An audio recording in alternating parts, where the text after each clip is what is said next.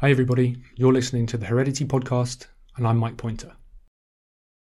70% of the Earth's surface is ocean, and as a terrestrial organism, as well as a terrestrial biologist, I find it embarrassingly easy to underestimate the beauty and complexity of marine ecosystems compared to the land-based environments that I know and love.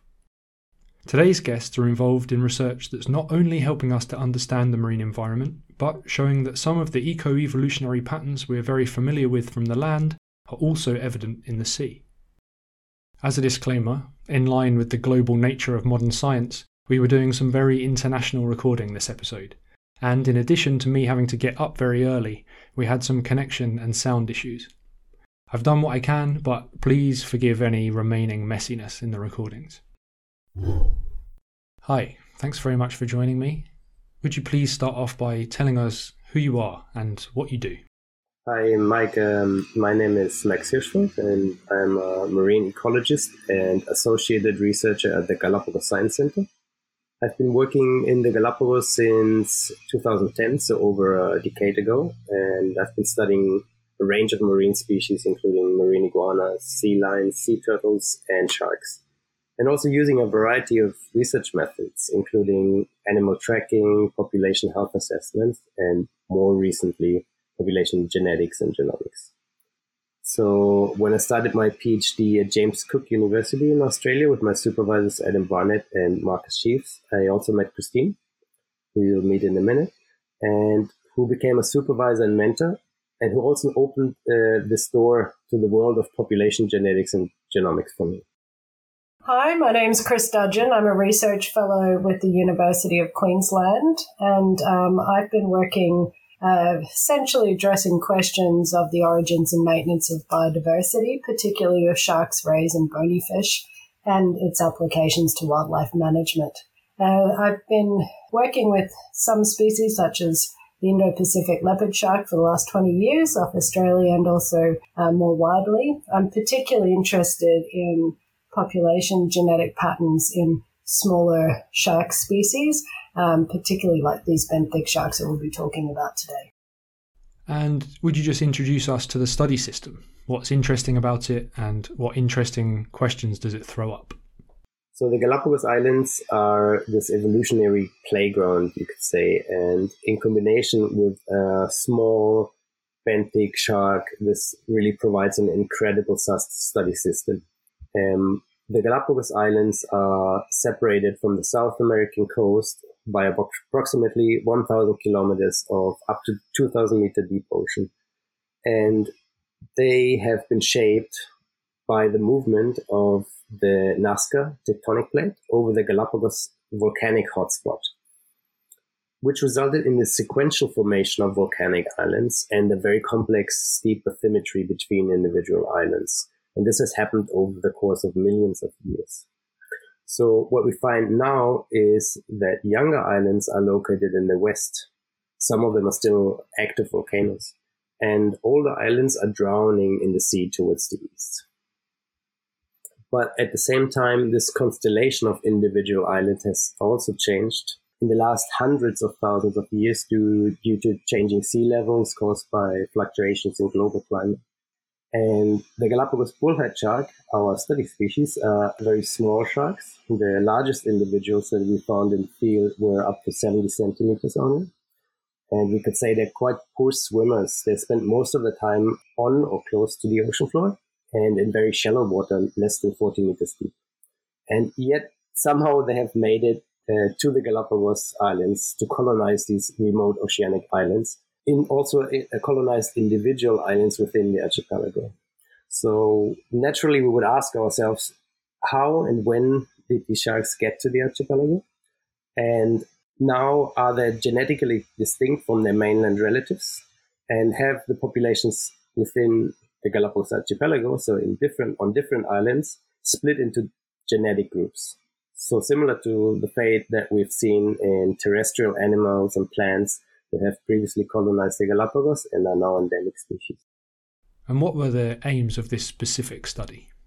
So based on this background setting, our specific questions for the study were to examine if ocean depth between islands is a barrier to the movements and the exchange of genetic information in the small, shallow water shark? And if so, how did the geologic formation and also the changes in historical sea levels influence gene flow in the past?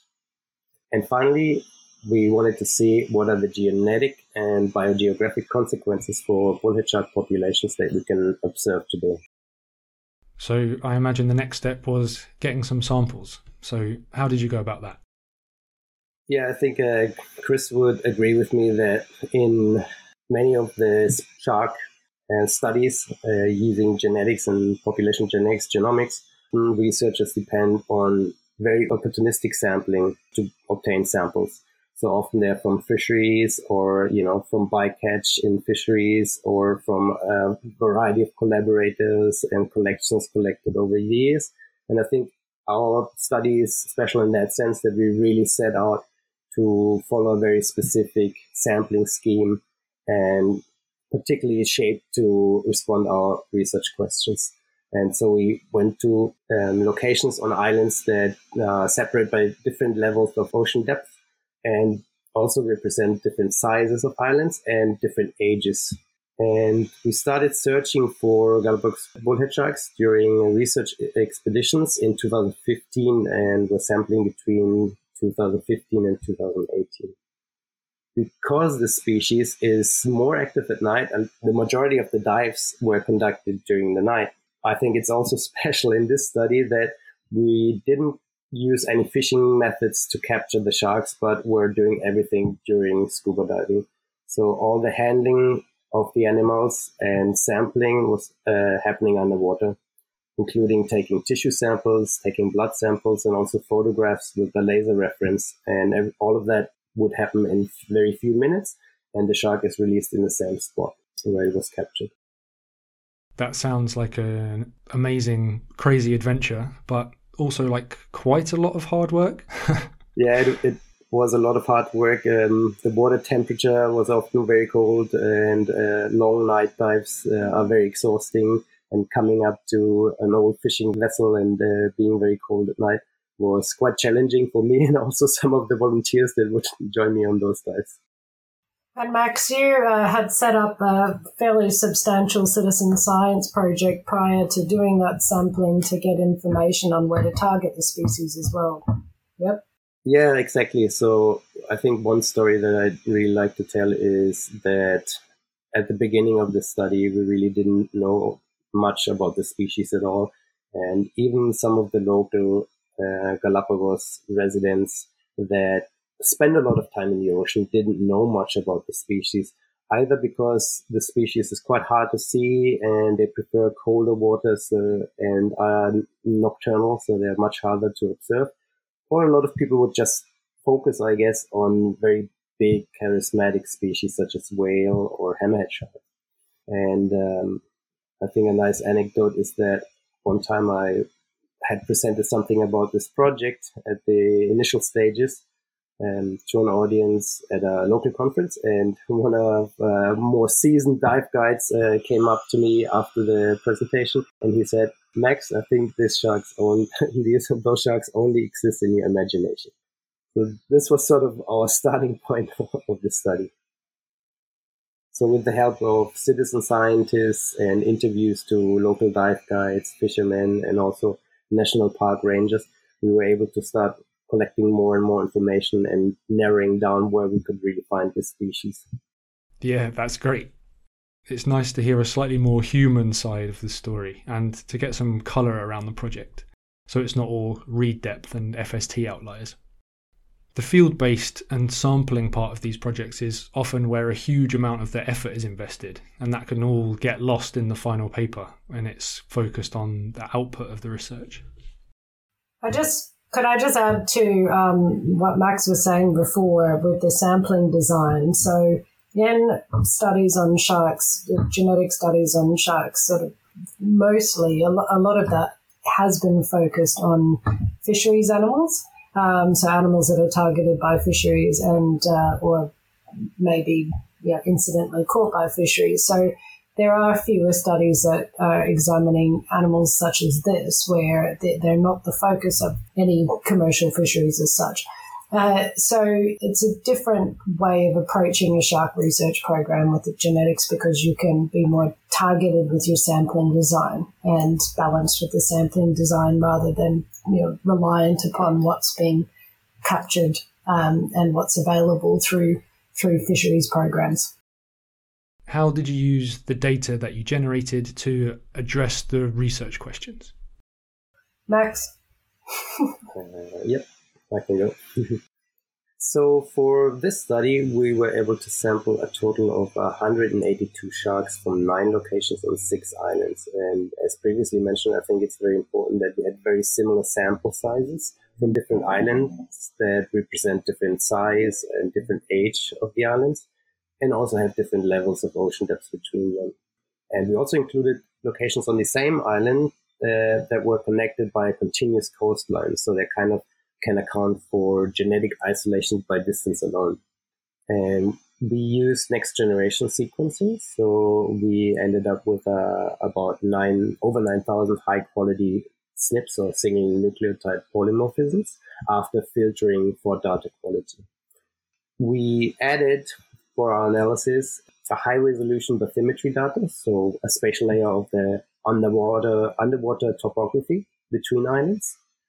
And we use the so-called isolation by resistance approach, which takes into account that island configuration has changed in the past with the rise and fall of historical sea levels. And finally, we used a paleogeographic model describing the formation of the Galapagos archipelago to sort of explore the relationship between spatial genetic patterns and the progressive formation of islands. And to further examine the potential consequences of geographic isolation between individual islands, we estimated the genetic effect of population size. Can I jump in on something just to talk about generating the single nucleotide polymorphism data for this study? So we used the DD-RAD approach through a company called Diversity Rays in Australia that provide a similar approach, where this is essentially genotyping by sequencing. So we don't, with another challenge with many shark and ray studies or chondrichthyon studies, is these animals have very big genomes. We're talking many gigabases. So there are very few species with well annotated whole genomes that have been sequenced. So for the vast majority of our studies, we essentially are starting from scratch, and we're working in a non-model organism space. And so that's why this more DD-RAD approach is really the best tool that we have at the moment, to be able to essentially randomly find, a lot of SNP variation across the genome to provide us with many thousands of loci to do these studies. Yeah, that's a great point. It's good to remind those of us that do work with model organisms how lucky we are. So you're looking to identify relatedness between sampling locations, and then use the information that you have about distances, about ocean depths and island configurations now and over geological time to see whether one of these or some combination of them best explains the genetic patterns. And now we get to the juicy bit. What did you find out? So what did we find? First of all, we found that ocean depth between islands is actually a strong barrier to dispersal, and they result in the isolation of individual genetic groups that can roughly be attributed to individual islands. And we found that the paleogeographic formation of islands suggests that these barriers were formed through a sequential separation of individual islands from a central island cluster in the past.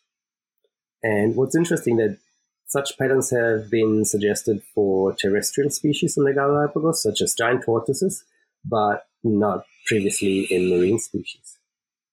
We also found that the isolation by resistance approach that we used showed us that historical changes in sea levels changed inter-island connectivity and left a mark on the genetic patterns that we found.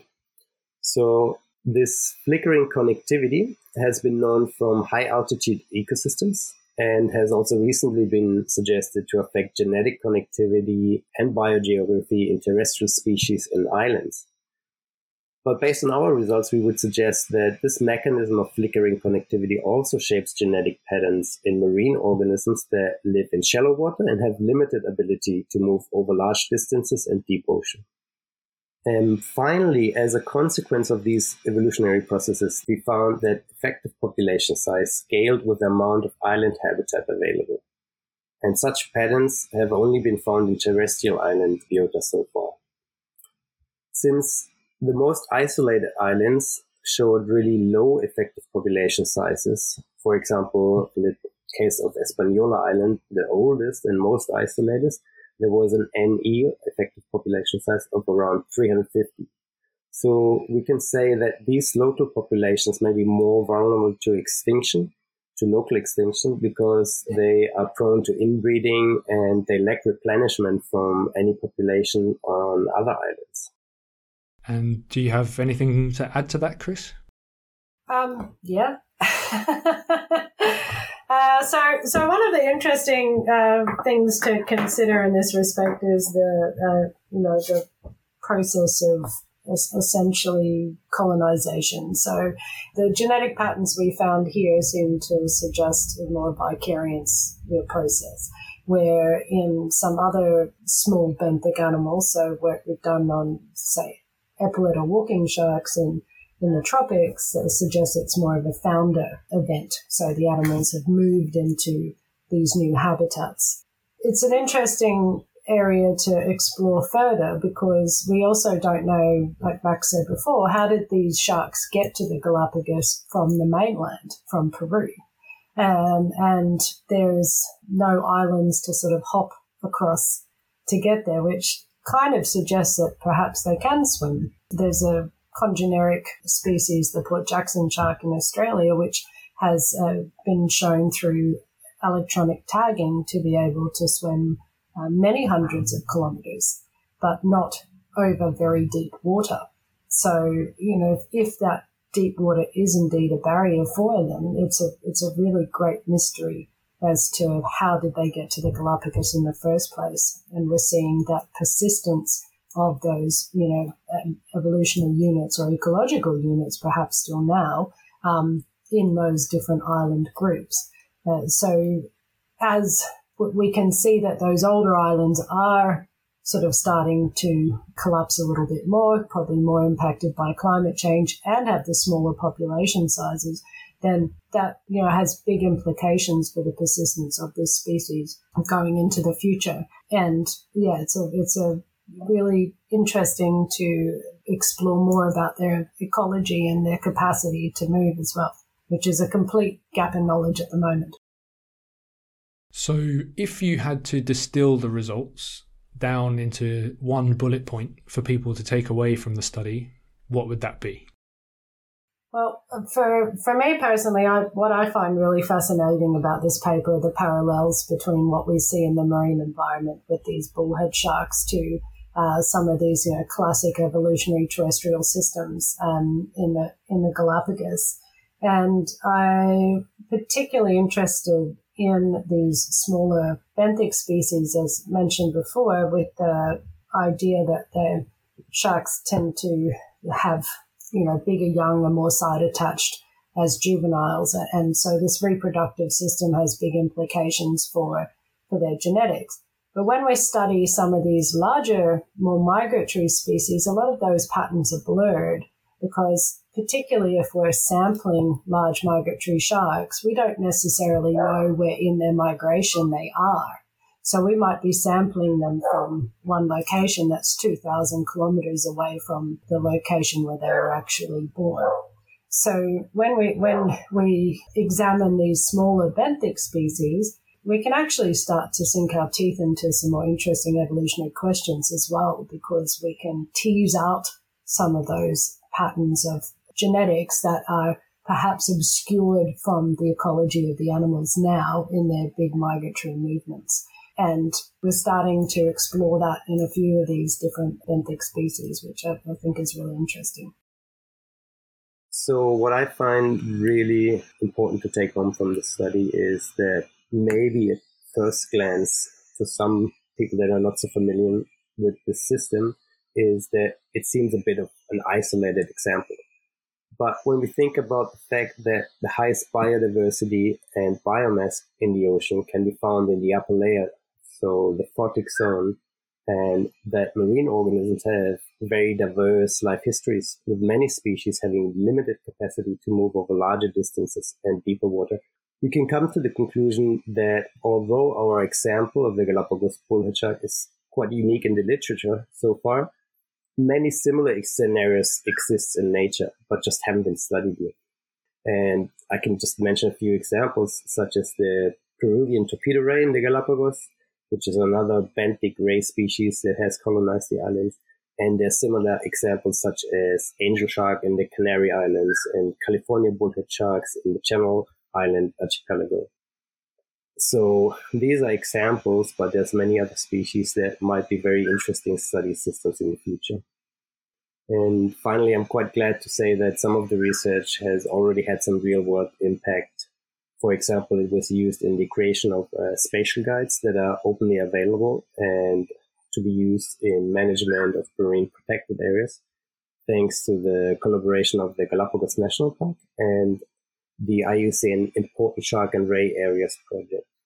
And currently, at the moment, this information is also considered during the revision of the Galapagos Marine Reserve Zoning Scheme.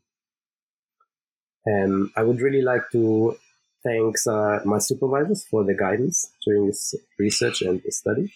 And I would especially like to thank my friends from the Galapagos National Park, Juan Garcia, and the local fisherman and conservation Manuel Yepes, or Manulo, for their help and enthusiasm searching for bullhead sharks and sharing their local knowledge. I would also really like to thank our partner, the Galapagos Conservation Trust, and the Rufford Foundation for their support and funding during this research endeavor. Michael, from your perspective, what do you think is interesting about this study? Turning the tables on me. So, as a terrestrial evolutionary ecologist myself, and I suppose just as a terrestrial being that doesn't dive and doesn't really see under the sea, it's easy to think about the marine environment as just one big body of water that doesn't show the same complexity as the land. And to be shown that the exact same pretty small scale population dynamic processes that I'm used to thinking about in my beetles or in birds or whatever are just as important in these marine organisms is really cool to see that. Yeah. I guess if you don't sort of spend time looking underwater, it may seem to be this kind of ubiquitous landscape. But I would almost picture it that if you're looking out over a terrestrial landscape with some mountains and valleys, just picture that with water in it. And you have the same sorts of things. So you'll have, your equivalents of trees and birds like flying around and doing those things. And then the animals that are a bit more sedentary and attached to the bottom. Some of those things that will be, completely attached and can't go anywhere and will spawn and release into either the water column or the air, or other things such as perhaps lizards, the equivalent that are going to just have a little habitat or a little patch where they stay. So I tend to visualize it like that it's almost just flipping it, that you've got that terrestrial landscape, but just fill it with water rather than air. And you can bring a lot of those same concepts over. Fantastic. Great to see that this work is already feeding into conservation programs. Would you finish off by reminding us of the title of the paper and maybe say something about how you came upon this title? The title of our study is What Darwin Could Not See: Island Formation and Historical Sea Level Shaped Genetic Divergence and Island Biogeography in a Coastal Marine Species. And the idea behind this title is that most of our knowledge on evolution and biogeography in oceanic islands is based on land animals and plants. And this started with the famous visit of Charles Darwin to the Galapagos Islands. But back in the days, Darwin didn't have the technology of modern scuba gear or high-resolution genomics. And therefore, at the time, we couldn't really study the evolution that's happening or has been affecting marine elements in the Galapagos. Perfect. Thank you both very much for coming on the podcast. As usual, you can find Max and Christine's paper on the Heredity website at nature.com/HDY. While you're there, you can also find out all the information on how to submit your own papers to the journal, and/or follow us on Twitter at Heredity Journal. Heredity is the official journal of the Genetics Society. If you like the podcast, please recommend it to your friends, colleagues, students as appropriate, and/or give us a review in your podcast app. I'm Mike Pointer. Thanks for listening.